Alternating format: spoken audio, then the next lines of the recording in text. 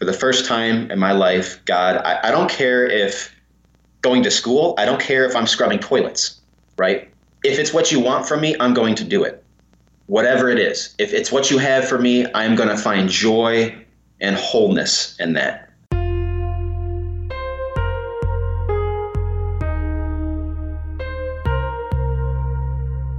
Hi, it's Sonny from Family Life Afternoons, and we are so honored to hear stories about God working in people's lives and the darkest moments of their lives, and then God pulling them to the sunny side. Our very special guest today is John Lucas. John, welcome to the program. Hi, thank you, Sonny. It's a pleasure to be here with you. It's a pleasure, brother. We're blessed to work with Trinity, who I understand is your sister, right? That's correct, yeah. And we talked about this program, and Trinity said, you have to talk to my brother, John. So, John, first off, where'd you grow up? I grew up in upstate New York in the Finger Lake area, and I lived there for the first 10 years of my life. Ohio has kind of been my home for the last 20 years. Okay, we broke up just a little bit, but you said you have been in Ohio for the last 20 years. You started in Bath. Your father was a pastor, so obviously you knew the Lord early. Yeah. I grew up at a Christ-centered home, a biblical foundation. So I had sisters and parents who were all Christians. So I had a great example. And many people, when they hear of those, PKs, preachers' kids, that, hey, you had a great life. You never had any struggles. And that wasn't the case for you. When did the struggles of life start to grab a hold of you, John? Sonny, I think they started probably around age 10 or 11. But they really started to manifest in my life probably when I got into high school. So, you're 10, and there are people that I'm sure will hear this and say, well, how can a kid at 10 years old have problems? And how can a high school student have problems? Come on, John, tell us the truth. Well, looking back at 10 years old, I was very, I was very insecure. I was homeschooled up until high school, right? So, but I remember being 10 and just feeling like there was something in my life that was missing, and I just felt like I was off. I can look back to where I was 10 and remember struggling with those thoughts and those emotions, and not being mature enough or old enough to articulate how I was feeling. I know that many times when we have that hole, because apparently you said you're missing something, we have that hole, we fill it with something else, and that's what happened with you, right? Correct. Mm-hmm. Was it just needing to self-medicate, wondering what self-medication is? How did drugs find their way into John's life? It started with longing for acceptance in my peer group, right? So I think I really longed for a deeper emotional connection with other human beings. So I remember distinctly when I was in junior high, making compromises. The first time I ever tasted alcohol I was with some of my friends who weren't really Christians, but went to my church. But that's when it started. And when I had gotten into high school, so I would have been 14 years old, socially awkward, right? So everyone already had their circles and their peer groups, and I was kind of on the outside looking in. I was longing for that connection, to be accepted, and so I found the kind of the loners and the stoners, for lack of a better term, and they accepted me into that group, and I started to experiment a little more when I was 14, and that's when I was first introduced to marijuana. At that point, though, it's not like the substance itself was something I was driven to want to use. It was just a catalyst for me to try to find connection with my peers. And I would say that it wasn't until probably I was about 15, my sophomore year in high school, I was in track. And I remember getting an injury to my ankle, and I was prescribed pain medication. And I'll never forget, I was sitting in study hall, and I was just in a lot of pain. And I took an extra dose. And at that point, I unintentionally got high off my medication. And Sonny, I remember sitting there and thinking, oh my goodness, this feels normal. And it's like all my social anxiety dissipated. I felt like I could focus. Normally, I wasn't very good at focusing on school. And I just remember thinking that, like, wow, this thing that's been missing, I just found it. And that's kind of where it all started. It was right around age 15, to where for the first time I tried a substance and a drug, and it made me feel I guess, whole, if that makes any sense. Yeah, yeah. And one point that you brought up that I'm sure may shock some moms and dads listening, that, wait, going back to those friends that you went to church with are the ones who turned you on to cigarettes and alcohol. But they were Christians, weren't they? Weren't they, John? Tell me they were Christians. Yeah, it was, they were, their parents were probably believers, but we were cultural Christians, right? We went to church because our parents went to church. And for us, we thought, just a couple of boys in middle school, we wanted an adventure. We wanted to test things out. So I guess alcohol and cigarettes were kind of our outlet. Yeah. And then, as you just shared, that you felt normal for the first time after pretty much taking too much of whatever that pain pill was. And then, unfortunately, it continued to grow. Yes. So at that point, it was on my radar. And at that point, Sonny, I was still longing for social connection. It's not like I became an addict right away, but when it would get brought up in conversation with some of my peers in high school, I would make an effort to find it out, right, to purchase some. Fast forward to my senior year of high school. At this point, I'm using drugs more and more heavily. I'm going to church. I'm going to youth group. At this point, I have a relationship with lady in the youth group, and I'm living two lives, right? So I've got like you had mentioned, the PK mask on. My father's a pastor, so I have to act accordingly. But in school, I was an entirely different person. So there was this weird dichotomy that was happening. But my senior year, ironically enough, Trinity was kind of the catalyst for this. My sister was the catalyst for me getting caught. I had a pocket full of Oxycontin, which is it's a big no-no. It's one of the I think it was a Schedule I drug that I had stolen from a friend's bathroom cabinet. It was stored in his bathroom, and I just saw it there, and I remember just helping myself. And if that's any indication, that I was pretty much morally bankrupt at that point. And I'm sitting down with Trinity at the lunch table, and she was having a rough day, and I can't remember why, and she forgot her lunch money. And I said, hey, I'm going to go buy you some chicken nuggets. All right, I'll be right back. And, big brother going back through the line. And when I went to pay for my food the second time, some of the pills fell out of my pocket. And the lunch lady saw it, and I was completely oblivious to it. And she gave it to the principal. They caught it on camera, and they pulled me into the office. That was pretty much the start of it. And I would go on to become a felon before I would even graduate high school. And this is a pastor's son at a relatively big church in a small community, right? So for me, it was just, you can imagine the waves of shame I was experiencing at that point were pretty intense. And I was pretty lost at that point as a young man.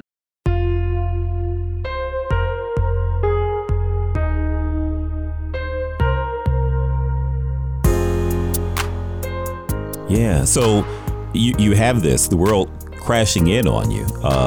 Were there people there trying to keep you afloat, or was everyone pointing the finger saying, hey, look at him, look at him? I'm very fortunate to have a church that I had grown up in. They did surround me to a degree. I think it was more self-inflicted, the shame, right? And it's because I had no idea who I was, Sonny. I was struggling with my identity so much. I grew up experiencing one thing, but really my heart was with the world and what my peers were doing and what I thought, was acceptable in their eyes. So I did have people come around me, and it worked for a while. And I was placed on probation at that point, but eventually it came back. The beast showed its head again. And by the time I graduated high school, I was using drugs more and more heavily. I think I blew through all my graduation money probably within a month. And at this point, I was still hiding it from my family for the most part, but it had become, I really want to get high today. I want to find some pills. And that was pretty much chapter one of an 8-year downward spiral that pretty much ravaged everything in my life. You think of you in a small town, a preacher's kid, grew up knowing the Lord, and you could fall into that trap because so many times people hear these stories of people dealing with addiction issues, and they think it's only big city people. And, it's those people who their lives were tough anyway, but you were blessed. You had a life that was blessed, and it's, of course, obviously still blessed, but sometimes we're blind to that. And what if someone's listening now and they're wondering if they should try to go your route because you felt better and if things worked out for you, it seemed. What do you say to them who are thinking of taking that first hit, that they think that might be the answer? Yeah, definitely not the answer. All you have to do is look at the headlines. Overdoses are up, I think, 73% this year, all over the country. It destroys lives. It's just not worth it. Yeah, and you know what, Sonny? It's hard because I was told that, right? I was told that exact same thing when I was that age, and yet it wasn't a strong enough deterrent for me. So I think what matters most at that age, connection, right? That was what I was missing in my life, was connection. And I tried to find that in the wrong places. Now there's going to be some people who are kind of born into a really tough situation to where it's like from a young age, they're surrounded by the drugs, right? Yeah. But for somebody like me who grew up in a home where I had two parents who loved the Lord and supported me, I would just say, keep your identity rooted in what you know to be true. Amen. John Lucas, our special guest on the Sunny Side. And John, we're going through that walk with you. We're 8-9 years in where you're struggling off and on with drugs. Mm-hmm. What was the lowest point? When did you know you needed help? Well, at that point, I had changed my location multiple times, Sonny, thinking if I changed my location, fresh starts would be enough. It wasn't. I thought, okay, maybe accountability, some counseling would be enough. And it wasn't.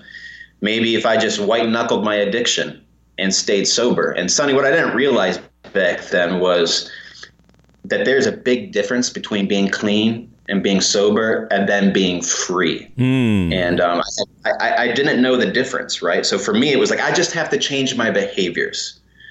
And what I didn't realize is it needs to be an internal change. And ultimately, we know who helps make that change in your heart. But in terms of the lowest point, there was probably a couple. I had done treatment for 6 months and had relapsed. And at that point, I was like, man, I tried resurrendering my life to God. I tried repenting. I thought I was doing good. Man, I even gave my testimony in front of 400 people. And here I am back in this filth, right? And and back then it was like, well, I love the story of the prodigal son, but what would happen if the prodigal son, after a feast was thrown for him in his honor of returning, he returned back to, that lifestyle, that partying in the pagan countries. And, I was so lost. It's like, God's just not working for me. And then I tried some detox center. I did some intensive outpatient.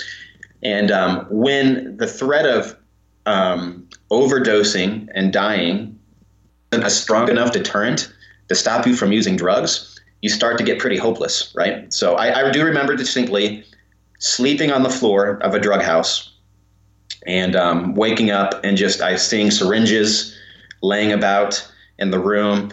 I remember going downstairs, scattered throughout the room, and just thinking, man, how did I get to this place? Probably the absolute lowest for me was 2016. It was in the winter, I want to say December, where I was pretty much at the end of my rope, Sonny. I wanted to essentially just give up and die. I felt like I was hopeless. I didn't know what to do. So I got in the car and I started driving towards my drug dealer. And it was about a 45-minute drive. And I remember thinking, Sonny, like, man, I'm going to get more than normal. And if I die, I die. And right before I left, Sonny, I remember I was at my parents' house. I had no money, right? And they had suspicions that I was using again. And I remember looking my father in my eye. And, so many times I had lied to him, right? And manipulated him for my own personal desires. And I remember making up some kind of excuse for money.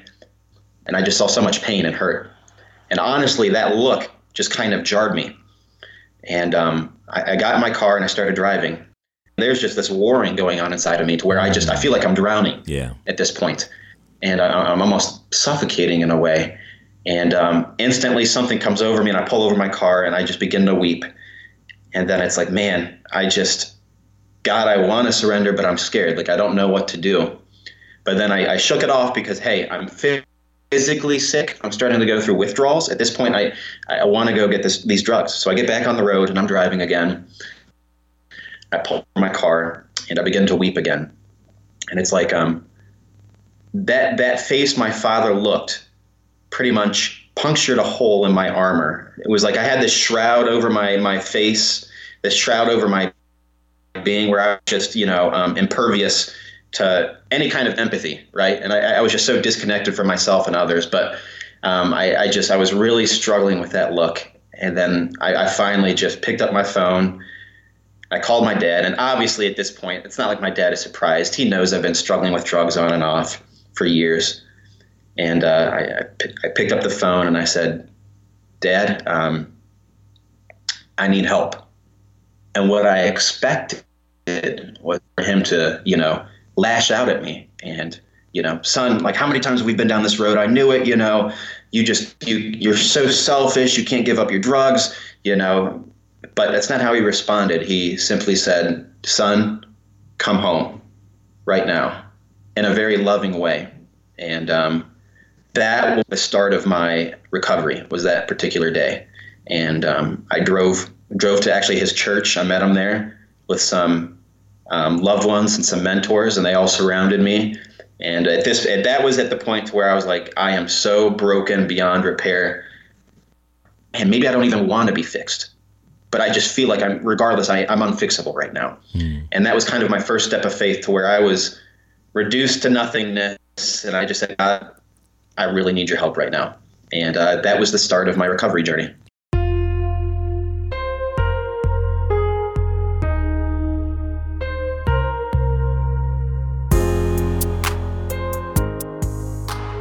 It took you seeing God in your dad at that point. Just he probably knew, or maybe if he didn't know, the Spirit of God within him knew, and you saw that. And okay, you're on this road to recovery. Where'd that start? At that point, I realized I've got to go back in recovery, like long-term residential. Accountability is not going to work. I was just so lost that I couldn't even trust myself. Couldn't even trust my own motives at this point. But I would spend the next week detoxing on my parents' couch, which was, for those who don't understand, I'll just try to paint a picture. Physically speaking, it's the worst flu you've ever had. First, you get the restless leg syndrome. Then you get the insomnia that lasts for days, if not weeks. Starts to feel like the bones are splitting inside of your skin. And at this point, you got to understand that when you use drugs, you're flushing the body's natural feel-good chemicals, right? So when you come off drugs after you've been using them for a while, all those dopamine centers they're drained. There's nothing there. So you experience tremendous amounts of anxiety and depression. And your body literally can't make you feel better because there's no chemicals left in your brain. And so I would spend the next 7 days in pain. And then in my head was this endless reel of everything I had done, all the people I had hurt, this past decade of selfish. I remember crying out to God and just like feeling like I heard silence. But I got through the week. I survived. My family, or my father, took me to a ministry in Columbus, Ohio, a Christ-centered ministry that was free to enter. And that's where my journey really began. That I really owe my life to that ministry. It really put me on the right track and saved my life. Amen. Well, what did you find different there as you get to the Refuge Ministries in Columbus, Ohio? So interesting enough, most of the time, unfortunately, in the drug treatment world, most men struggling with drugs are treated as clients, right? Patients. And honestly, like, there's money to be made there, unfortunately. Like, there's a lot of people out there, a lot of businesses that make money off sick men who are struggling with addiction. But at this point, I'm lonely, depressed, scared, and I'm sitting in this room with a bunch of other guys, and we're addressed by the staff that's working there, residential coordinators. They pretty much say, hey, guys, this is going to sound weird, but we love you. And I remember thinking, I don't even know who you are, and you're telling me you love me. It's kind of odd, kind of weird. And it said, we've been where you're at. We have struggled through addiction, and we're going to walk hand in hand with you through this process. And we're going to be your biggest asset. And we have no hidden agenda, no secret motive, except for you to find freedom. That's it. And those words kind of resonated with me. And then they went and they grabbed all the current residents who had been staying there, right? And they all walked in, and they walked up to us. They hugged all of us. They grabbed our luggage. And I remember thinking, oh, man, who are these strangers, these dudes that are hugging me? It's kind of weird, right? And they're grabbing our luggage and showing us where we're staying. And instantly I'm like, okay, this place is going to be different. So this culture was a culture of unconditional love and acceptance that was deeply rooted in biblical truth and the way that we see intentional Christian community modeled in the New Testament. It began to change me. Every day was a new day to become everything that God had created you to be, right? So instead of sitting there in a treatment facility where it's like, hi, I'm John, I'm a drug addict, I'm always going to be a drug addict. They're reinforcing our identity in Christ. All this truth really started to marinate within my soul. And I found for the first time in my life, my authentic identity. Like I said, I knew all these terms and this, lack for a better term, Christianese growing up, but I was experiencing it now firsthand. My faith had now shifted from intellectual head knowledge to heart knowledge. Some of the most fond times in my entire life I experienced in that year of ministry. Till this day, I still text and talk to all those guys that I came through that ministry with. Upon finishing that ministry, Sonny, my whole life had always been centered on myself. And I said, you know what? For the first time in my life, God, I don't care if going to school, I don't care if I'm scrubbing toilets, right? If it's what you want from me, I'm going to do it. Whatever it is. If it's what you have for me, I'm going to find joy and wholeness in that. And so I gave back, and I joined the staff when I completed, and I became a residential in the facility with the men. And then I got to walk along beside them and guide them in their recovery process. And I did that for about 2 years. And it was a really fulfilling time. And in a way, it kind of reinforced to a greater degree my foundation in recovery because, now I'm giving back what was given to me. Mm-hmm. Yes, yes, yes.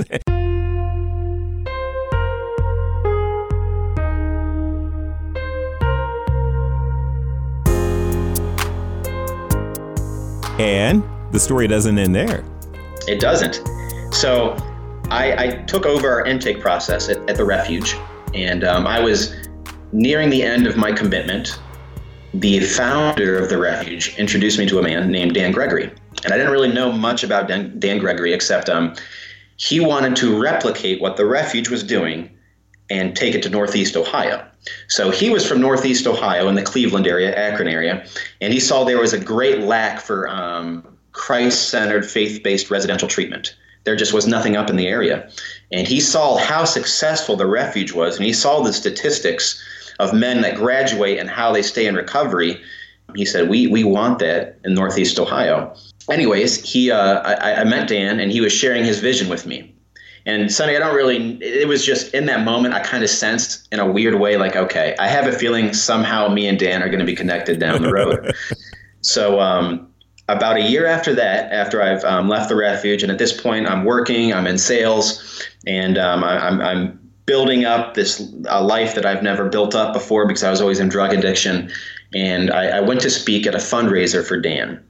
I thought what Dan was wanting to do was very audacious, right? So he wanted to take this ministry, this nonprofit, which was going to cost millions of dollars, and just in the next 3 years build it, right? And fundraise. And it's really hard to raise that kind of money when all you have is the example of another ministry, right? So I give my testimony, and I'm talking to Dan afterwards, and me and Dan just began to build this relationship. And in many ways, he became kind of a mentor and a very close friend of mine. It wasn't too much longer after that. He said, John, this is real. What's happening up here in Northeast Ohio? We're going to raise enough money to build this thing. And he said, I want you to run it. I want you to be my director and oversee the programming. I thought that was I was just floored. I was like, wow, God, like you have, how you have brought me to this point. Like I wish I could have, it's funny. God doesn't reveal too much to us in the beginning because we probably would just mess everything up. Right. But it was just crazy for me to think like, man, just 3 years ago, like I wanted to end my life because I was in such a broken state. And now God's wanting to use me to help lead men. A half ago, I started consulting, doing some consultation for them and just kind of helping them as they built out their programming. So their vision was they wanted to have one giant facility that was out of the city, up on a hill, very peaceful. The property was probably, I think it's about 20 acres. And it had old buildings on it. To remove all the buildings and purchase the land, it was going to cost $1 million. And that's just a lot of money, right? So essentially, Dan went to the mayor and he said, hey, this is my vision for, this faith-based treatment center. And I want to build it up on this hill. The mayor was like, yes, that's great. We'd love to have you up there. Our community needs it. It could be yours for $900,000.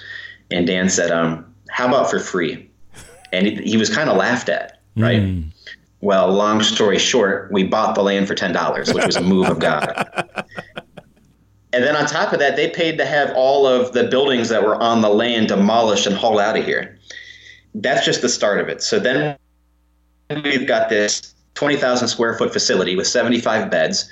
And the whole building was designed with the thought of discipleship in mind. So we didn't want to build a building that felt like a treatment center where the guys felt like they were in a hospital, that they were clients. We wanted it to feel like a home.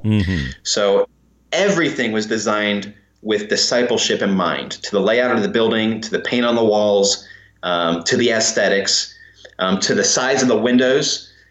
Everything just feels very homey here. And all the windows are gigantic. They're like 16, 20 foot tall. And you can just see out into the woods and the wilderness. And they're sitting up on this hill. So over the last month, staring out these windows, we just see the snow coming down. It's quite beautiful. But anyways, this building was going to cost roughly $4 million. We really kind of put the pedal down on the fundraising about a year and a half ago. We opened our doors just a month ago. We are completely debt free, which is just so incredible to think that God made a way for that to happen. We took in our first residents about a month ago. It's just been incredible to see what God's doing in the lives of these men. And it's just, like I said, it's just crazy to think that 4 years ago, I was in the valley at the end of my life, depressed, broken, feeling like I was unfixable. And it just takes me back to Romans 8:28. We, essentially, we know that all things work together for the good of those who love God, right? I can just see how God took all this hurt and this pain and this brokenness in my life, and he's turned it around now to use for his glory and his purpose. Amen. And of course, so many times God loves us when we don't even love ourselves. Exactly. Yeah. So true.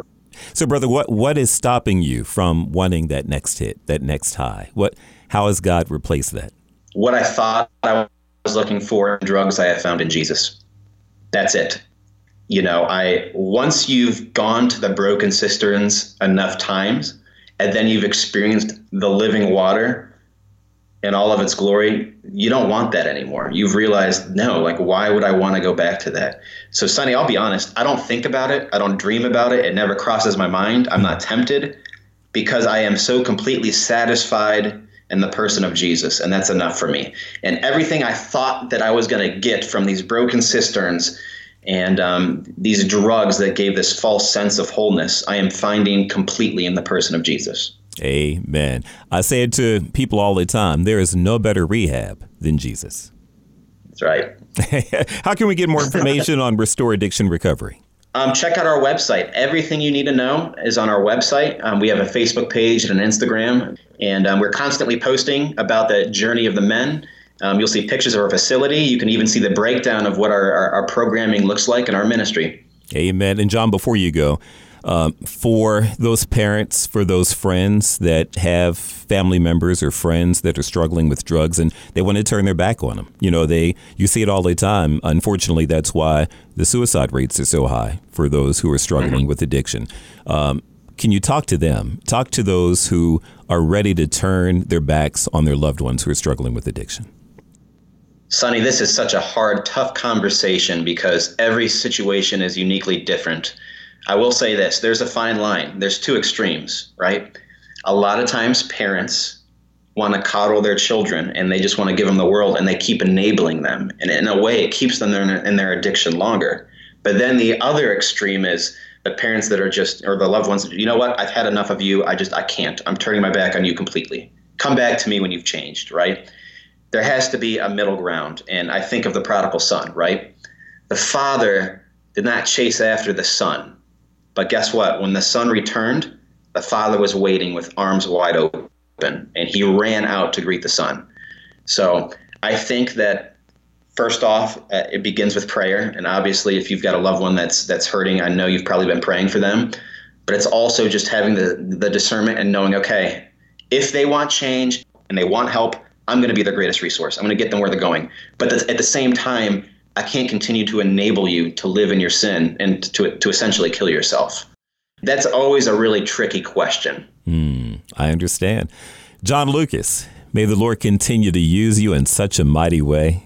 Thank you, Father, for bringing this brother out of the darkness and into the sunny side. Yes. Amen.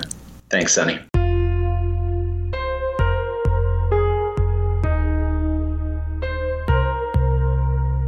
Thank you so much for listening to The Sunny Side. Family Life is listener supported, and your financial gifts make podcasts like Therese Talk, If That Makes Sense, 10 Minutes With, and The Sunny Side, just to name a few, possible.